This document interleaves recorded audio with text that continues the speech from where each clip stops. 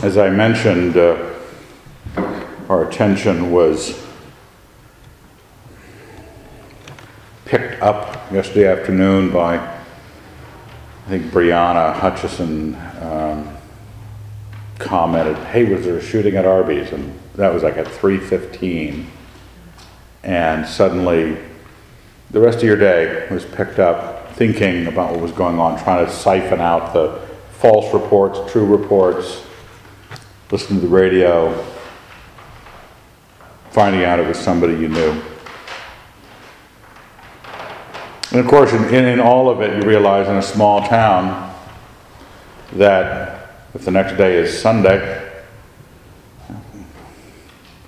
people's thoughts are not just on those who need the Lord in all of this or the tragedy of the circumstance, but they're also on that issue of death. How do we process it? What are we about as Christians? I have this verse on the top of the left-hand side from Ecclesiastes: "A good name is better than precious ointment in the day of death and the day of birth. It is better to go to the house of mourning than to go to the house of feasting, for this is the end of all men, and the living will lay it to heart. Sorrow is better than laughter, for by sadness of countenance the heart is made glad. The heart of the wise is in the house of mourning, but the heart of fools is in the house of mirth." Well, it just dangles a sizable bunch of contraries or things that I don't understand this. By sorrow of countenance is the heart made glad. We think that we've got to go to the house of mourning because the living will lay it to heart. He actually gives you a reason. That the house of the wise are in the house of mourning. Now, we're a pretty social church.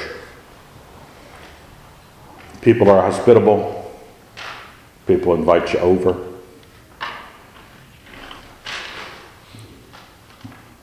Charming ladies laughing at all of your jokes. It's a great life here in Moscow, Idaho. And so it's hard to imagine that why would I choose a funeral? Now, once you have more than just the simple Jesus saves us from our sins and we have life eternal, which is the promise of the gospel. Once you have the effects of that thought out, looking at all of Scripture, looking at how God has dealt with man, using death. What is the point of death? Now, it's something we can't address in a morning, but my mind was going to a certain passage, and I don't know if this is providential. We were sitting in the library talking about it last night after Graham had phoned, and it was just Gunn and Leslie and myself. And Gunn was flipping through the scriptures, and he said, Ezekiel 18, and I said, I just thought of that passage, and quoted one of the lines from it. And then he read the rest of the passage. It had been something that had just, for some reason, been on my mind. Might have been the Paris shootings.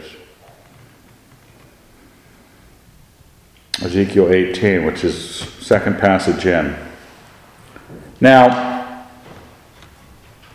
there's going to be an aspect to this that certainly might raise questions, but I hope that a certain element of it resolves questions. That gives you, even with your own impending death, it could have been any one of us. Walked in to see Dave Trail, get shot. Now there's a certainty that within about, how old are most of you? 30s, 40s, some older. You're going to be dead in 50 years. 60 years, maybe 70 years. But you're going to be dead. We're all going to get killed. We're all going to get killed by the situation. And we're all going to face, I tell my wife this regularly, cleaning my gun, that one of us is going to see the other one die. Rotate the cylinder. And she's pretty sure she's going to see me die because she's been watching Forensic Files and she knows how to do it without getting caught. Mine will just be in a rage, I'm sure. We'll all watch these friends of ours. This is a joke with Fred Banks because Fred is old. Mark's old, for that matter. Oldest man in the church, I think. Right? Let me check. Anybody older than Mark? There's Dirt, which is older than Mark. But, what are you, 64? 63. Fred Banks is 65. Just, mind-boggling. Just way old. And I go take care of my father. Get him up in the morning, give him a bath, get him dressed, get him on his way, rejoicing. Fellowship is good, but my gosh, is he old. He's going to be dead soon. We've got to, unless we're little Pollyannas, no offense, Glenda, I know she says it's a wonderful book, whatever the case, it's a cliche for having a naive view. What's going on with some of this? Where can we stand? Genesis 6. The Lord saw that the wickedness of man was great in the earth, and that every imagination of the thoughts of his heart was only evil continually. And the Lord was sorry that he had made man on the earth, and it grieved him to his heart. So the Lord said, I will blot out man whom I have created from the face of the ground, man and beast and creeping things and birds of the air, for I am sorry that I have made them.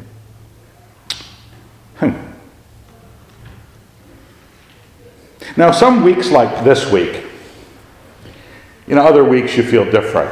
At Super Bowl weekend, it might be different. Watching the Olympics, it might be different.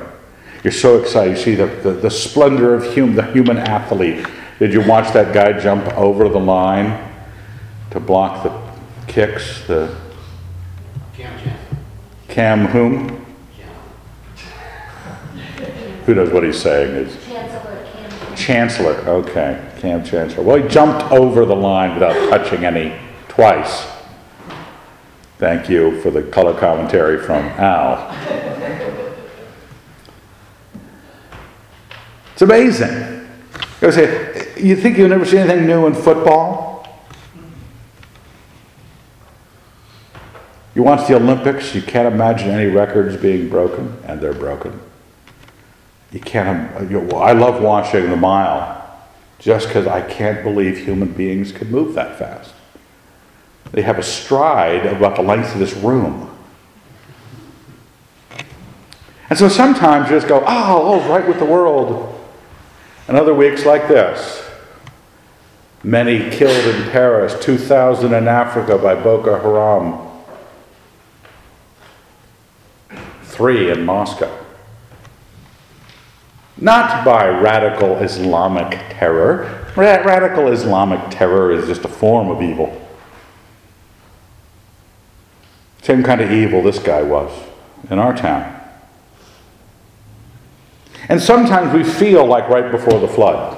That's the passage, Genesis 6. I'm going to wipe everybody out. It's so bad. You ever feel so bad? Just don't care anymore. I just want to go hoe my carrots in my garden. I just don't want to think about the world. And if God wants to judge it, I'm fine.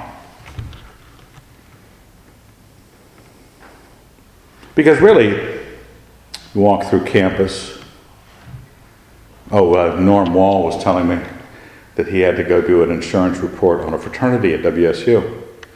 And he said, I don't mean to speak ill of this fraternity, but this was worse than a sorority. He says sororities are just awful. Women in sororities are just the most unclean pigs you can imagine. And they have to fumigate places at every break. He said this fraternity was worse than a sorority. He had to stop his gag reflex. He was wearing a mask. He said he couldn't smoke his pipe on the way home.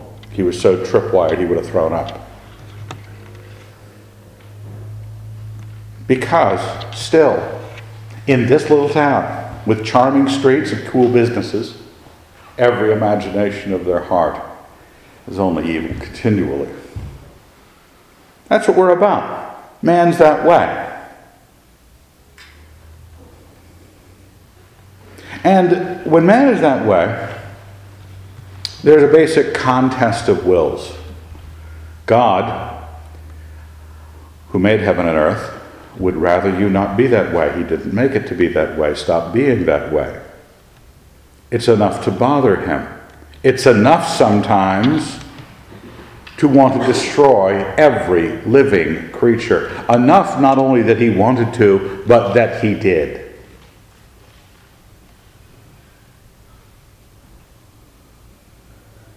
God's looked down on man, and we can be bothered, or gods can be bothered by things lower than them. This is the Creator God. This is the God who made that world. You notice the tension in this first passage. He was sorry that he did it. It was that bad. Now here, something happens. We wake up one morning, we find it's a bad week. We wake up one morning, there's not only killings and personal killings and illnesses, and a friend dies on the day of his benefit concert. I don't know if any of you were at the benefit thing down at John's Alley last night. But I imagine it was subdued. Because he had died. And in the town where 3 people had been killed that day. Kind of hard to rock and roll. So it hits us, some of the time. And what does it hit us with sometimes? Why, first, does God let it happen? Now, I'm not a determinist, so I don't think of God as causing it, but even someone who doesn't believe God causes it, why does God let it?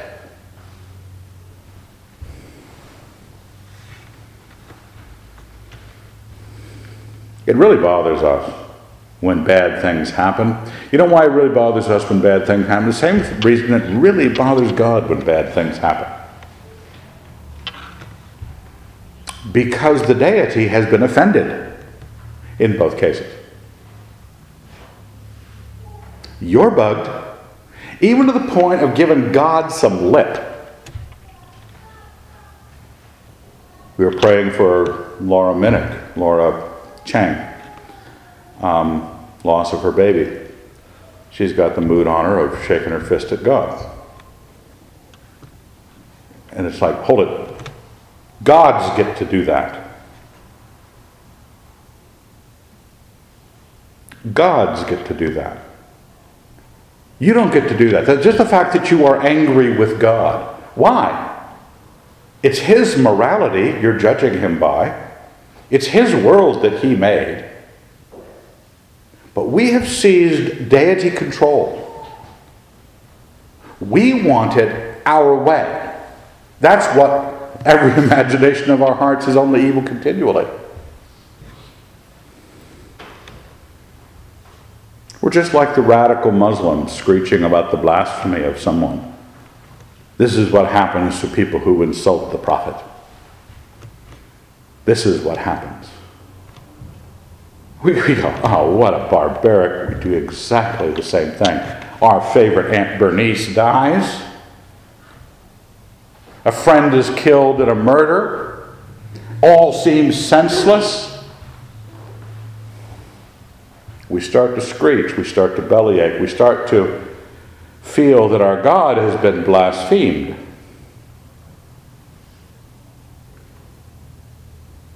Why? Because we were crafting a world this does not fit in.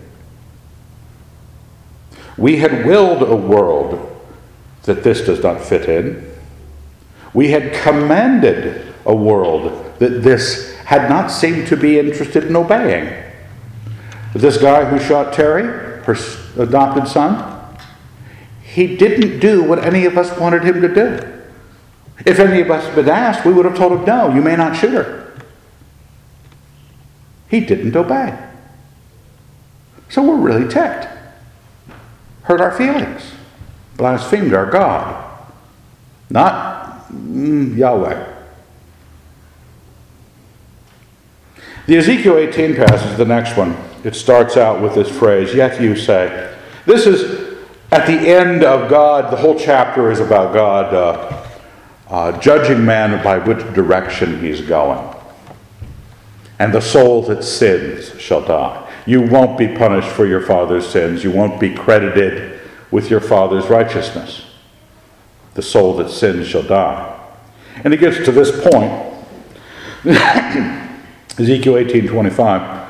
Yet you say, the way of the Lord is not just. Hear now, O house of Israel. Is my way not just? Is it not your ways that are not just? Because that's the question that should immediately come to your mind. If you're ministering to somebody and they got this hissy fit on about God, what is good, let it happen. You say, why are you so evil?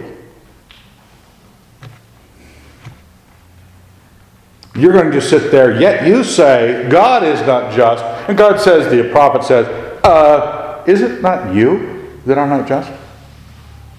Is it not you? When a righteous man turns away from his righteousness and commits iniquity, he shall die for it. For the iniquity which he has committed, he shall die. And he discussed that in the preceding chapter. Again, when a wicked man turns away from the wickedness he has committed and does what is lawful and right, he shall save his life. Now, that didn't fit with the comprehensions of the people Ezekiel was talking to. And why did that not fit? Well, because most of us like to have a balance sheet. Like there's a sum of things, and the more good I do, the more bad it outweighs. And we constantly jockey them back and forth. Well, if I sleep with my neighbor's wife, if I give to the poor, that will counteract some of it. If I give to the poor twice, it will counteract all of it. You can buy your way to a better state because we think our measure of the moral world is one of inventory.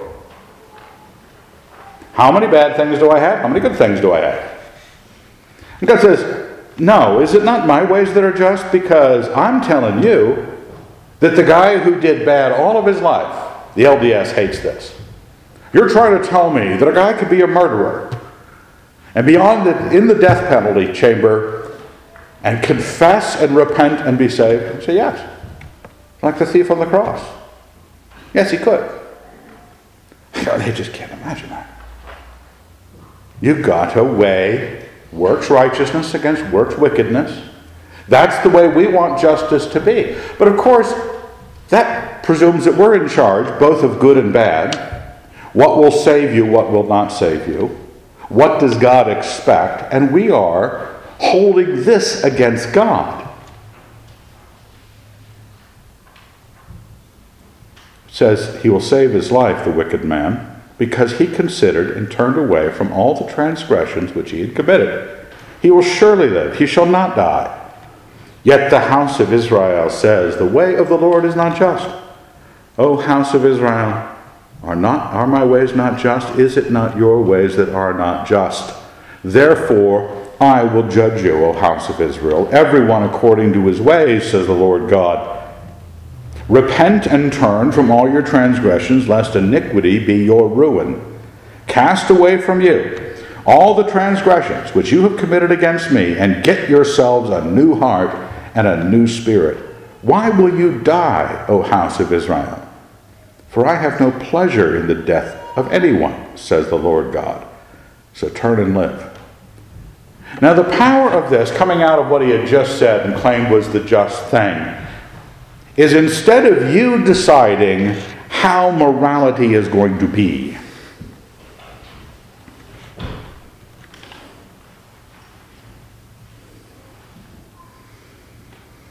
God decides how's morality going to be. Because, frankly, if you talk to an atheist, you talk to one of the shooting fish in a barrel arguments is, let's talk about ethics. Let's talk about morality. What is it? They want to be good. They like good. They think good is good. They have no way in Hades of proving it. They have to borrow good from Christians. So as a Christian, say, unless there's a God, unless there's a judgment, there is no good. I'm sorry. Those are the rules. Oh no, there's the categorical imperative, there's whatever they're hoping is going to make us all want to be good. We know that they don't understand good, but most of us are setting up our lives as if history, and I love history. Love history, and I love armies marching across the face of the earth, and I like great conquerors taking other people's stuff. And I love duplicitous women being bad and, like the Borgia women. But a lot of us seem to think that history is created for you to get good things. It is a sense of, and it's more for this generation. Other generations knew life is hard, then you die. This generation is, I got an iPhone. Where's my stuff? They think the world is there to reward them because they exist. It was the great inflation. It was the free blue ribbon at the fair because you made a little Lego thing. Hey, Lego. You get a participation, blue ribbon. There it is. Go home and brag. Empty brags. You think you get an award for showing up in life. And so bad things happen. I don't understand this. Bad things are happening. A friend of mine died. That's not right. Where is the altar? Where does God need to come to offer a sacrifice to me so that I, the offended God, would not continue to be offended? Perhaps if I won at least a $10,000 lottery, even though my friend died, I could forgive the death of my friend if I would win the lottery over here. Where's the God? God says, no, you're not. I'm the one who makes justice. And maybe you should think, because as soon as it switches, who is the justice agent? If you think you are the measure of justice, it becomes laughable by any description very quickly. When God is a just judge, the problem with that, you say, yeah, that makes good sense. Philosophically, I'm with you, Evan. God, the judge, all morality, everyone has to submit to it. The cosmic order is sustained by God and His will and His way. He designed the world to fit this. Yes, this makes perfectly good sense. Then God says, and you will do now what? Hopefully, you'll repent and turn from your transgressions. You will cast away from you.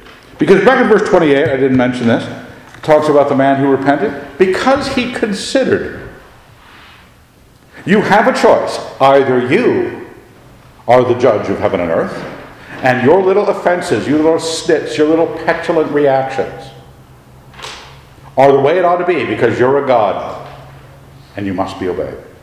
Or Yahweh is the God and He must be obeyed. Which way are you turning in repentance? God has no pleasure in the death of anyone. Death, remember, came into the world through sin, Adam.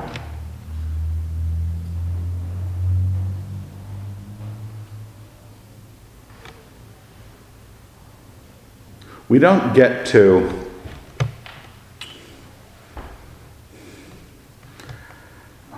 when you start to measure our psychological presence when we're in this state, getting offended by life not turning out for us.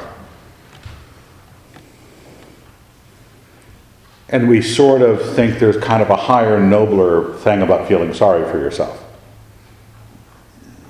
Some people actually recreate in feeling sorry for themselves. It's not about that either. It's not about how things turn out for you. It's not about whether your friend was killed. I just think about it. A friend of mine was killed yesterday. How do I feel about that? I don't think Terry was a believer. How do I feel about that? Is God God? Is He just? Is He loving? Is He merciful? She died because all of us insist on every imagination of our heart and only evil continually. And that young man wasn't part of Terry's plan, but that young man decided, by whatever motivation, that every imagination of his heart was going to seize his sense of justice. No different than the rest of us. Just how we try to seize it. Some of you stamp your foot, some of you get annoyed, some of you get bitter, some of you get angry, some of you get violent. Because you're little gods. You've got to punish those who didn't obey you.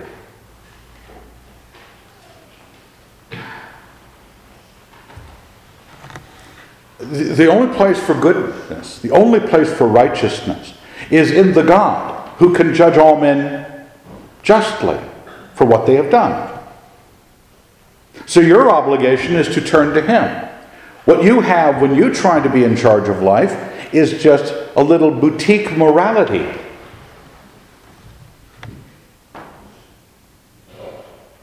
It has all the things that you really want to keep about goodness. I'm really about family. I'm really about, faith. What else can you be really about without really insulting yourself? I'm really about, not hurting anyone else. Oh, it's nice to know that. That we see our anger at the world not going our way, because guess what? You can't judge the world. Oh, people try. People try. They get depressed. They throw fits. Because they're little gods. If you rest in God, if you turn back to God, turn and live is what the promise is. Because if you go this other way, this inventory of success, what you think your world's supposed to be, that pile of success whether it's money, success, advancement, popularity, whatever you might think that the oughtness, my family. Because you're an idiot, you will have done it wrong. We were talking in Drones yesterday about planned economies. Now, why people can't plan economies? Why do we go, oh, Barack Obama is in charge of the checkbook. Oh, heavens. What are we going to do? Planned economies. I don't care if Congress plans it. I don't care if the Democrats and Republicans plan it. Other people planning the economy. Why? Because the economy is a bigger thing than that. And nobody has that kind of mind. And the same is true with morality. It's a world that is tied in with the very nature of creation, all the way down to its ground. And we're running around making these little boutique moralities like we could live on the surface of this planet, making a morality that we could follow. And we could stack things up, and those piles of life will collapse on us and kill us. And not only will our own piles collapse on us, but somebody else right next door is making a pile. And he's at home cleaning his guns. And he's not joking. He's a nut. And you're going to get caught in the crossfire. Or he loves Allah way too much. And he's going to blow himself up at Winco. So, what are we going to do? We're going to quit acting like that's the case. We will turn and live. I have this passage out of John 5. Truly, truly, I say to you, the hour is coming and now is when the dead will hear the voice of the Son of God, and those who hear will live. For as the Father has life in himself, so he has granted the Son also to have life in himself, and has given him authority to execute judgment, because he is the Son of Man.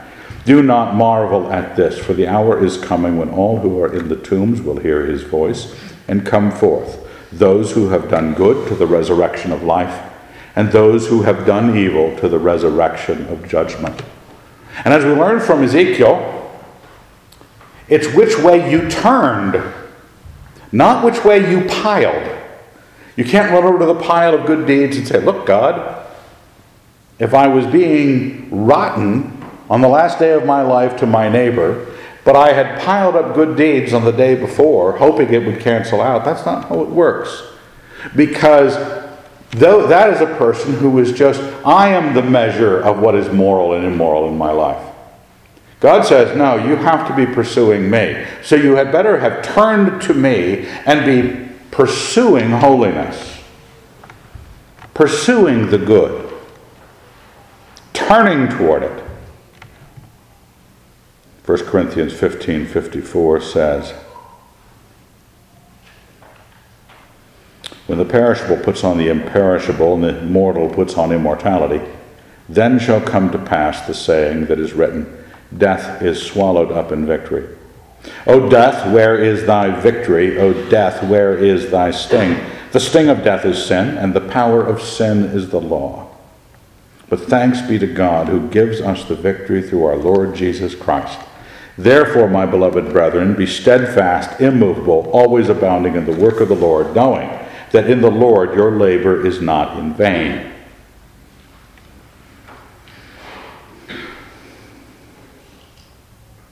Everything we're hurt by is somebody else implementing the exact same philosophy we hold.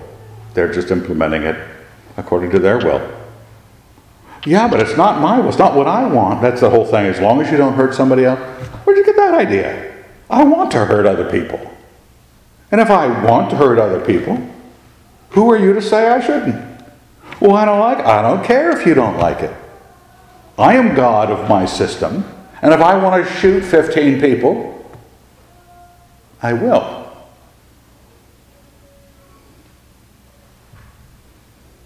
The sting of all that is sin. Seeing that death and evil. And why does it sting? Why does sin make it a sting? Well, one, you can't stop it. But why aren't we like animals? Go, so we die. Had a good run, so I died. Got my foot caught in a trap, so I've died. They're pretty stoic about it, animals, generally. They just, because what does he say in Ecclesiastes? He's put eternity into man's heart so that he might not know what will come hereafter. He didn't say he put eternity into man's heart so he could figure out what would come hereafter, but that he might not know. What happens when you know that eternity exists and you don't know what it holds? Eternity exists, you don't know what it holds, and you've been bad. There's a sting to death. People sweating it out. People fearing the judgment. Sin's the sting, not the judgment. Judgment makes it sin. And the law lets you know what sin is. That's how you know how powerful sin is. Now, we know a few things from this, that this is a battle between every man doing what is right in his own eyes. This is a battle between every imagination and thoughts of your heart and God. Where is morality? You want morality? You have to bow the knee to God. You can't have your own morality. You have to turn to Him. And He, knowing that morality, the failure to be moral His way, is destructive in His creation. People designing their moralities who could not put a car engine together, which is a pretty simple machine. Okay? I know people who, if I took apart a can opener, you know what kind you put on the counter? Put it there in pieces in front of them, and good luck with that. They wouldn't know. They'd be throwing it against the wall within 5 minutes. You can't put a can opener together and you're going to design a morality. Good for you. I have here on the side that it's a here, hold my beer, watch this minute. That's what we're like. We're a bunch of rednecks standing around morality, experimenting with our lives. Of course it kills us. Of course the piles of stupid that we build up fall on us and kill us. And sometimes somebody else's pile of stupid collapses on us and kills us too. We fought with the creation. We fought with the Creator. What do you want it to do to us? If nothing, it's supposed to kill us.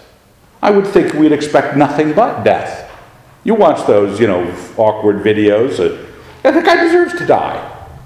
Whatever he was doing, rocket skiing or something.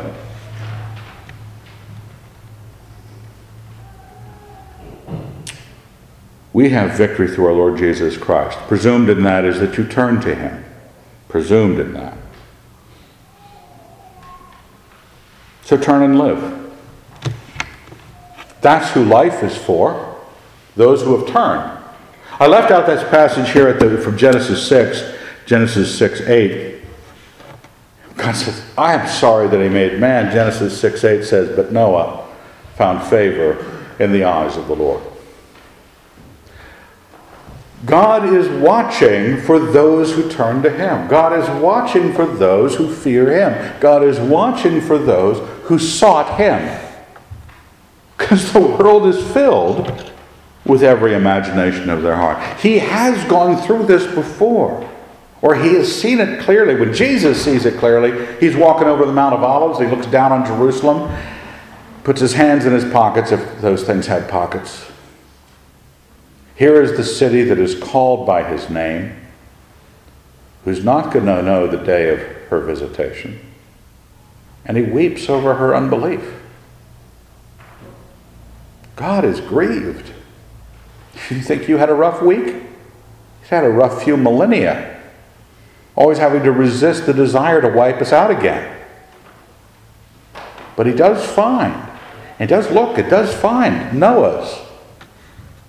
Another place in Ezekiel, I didn't think of looking this passage up, but God tells Ezekiel, He says, Jerusalem, even if Noah, Job, and Daniel were in the city, I wouldn't spare it.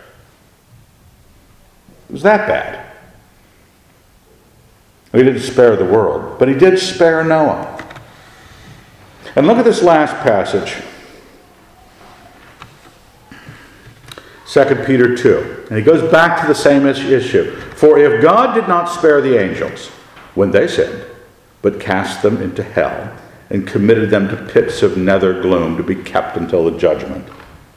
If He did not spare the ancient world, but preserved Noah, a herald of righteousness, with 7 other persons, when He brought a flood upon the world of the ungodly, if by turning the cities of Sodom and Gomorrah to ashes, He condemned them to extinction and made them an example to those who were to be ungodly, and if He rescued righteous Lot, greatly distressed by the licentiousness of the wicked, for by what that righteous man saw and heard as he lived among them, he was vexed in his righteous soul day after day with their lawless deeds.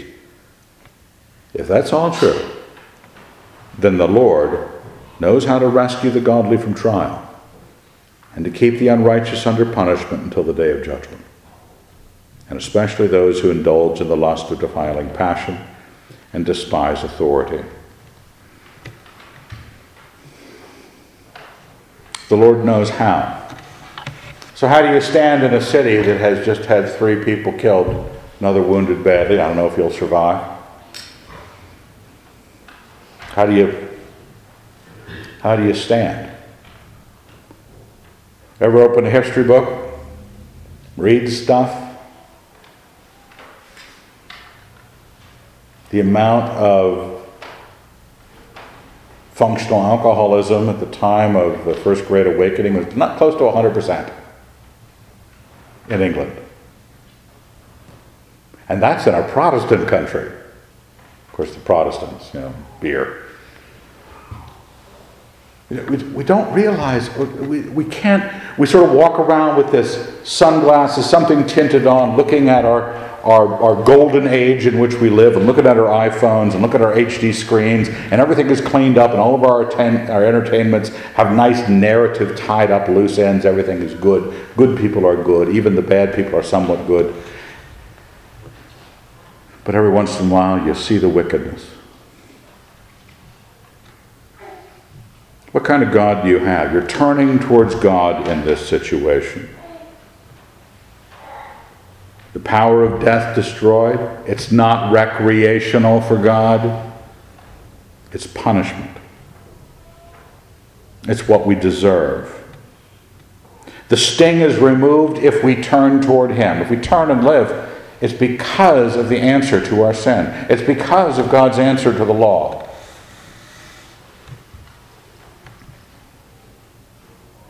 I think are you aware there's a student loan crisis? Some of you might be part of the crisis. A student loan crisis, which a lot of people are standing around kind of waiting for the crisis to really build up a head of steam, so that someone will just say, don't bother paying it back. That's what they're waiting for.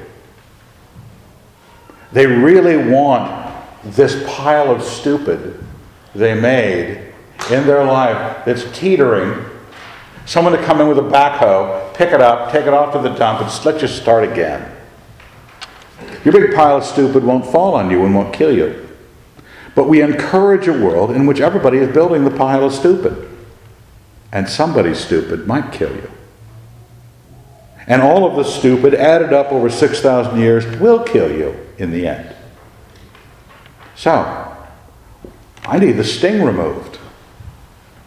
I need death put in its place. My future is open to, I need to be able to walk into His presence and get the well done, good and faithful servant. So ask yourself, which way am I turning? It's all about which way you're turning. It's all about which God you're serving and which view of morality. Are you believing Him? And when He says something is true, you go, yes, sir, I don't like it. It doesn't fit my worldview. It didn't fit what my Soch professor said, but you said it. I believe it. Do you believe your God? Do you turn towards your God? Do you pursue your God?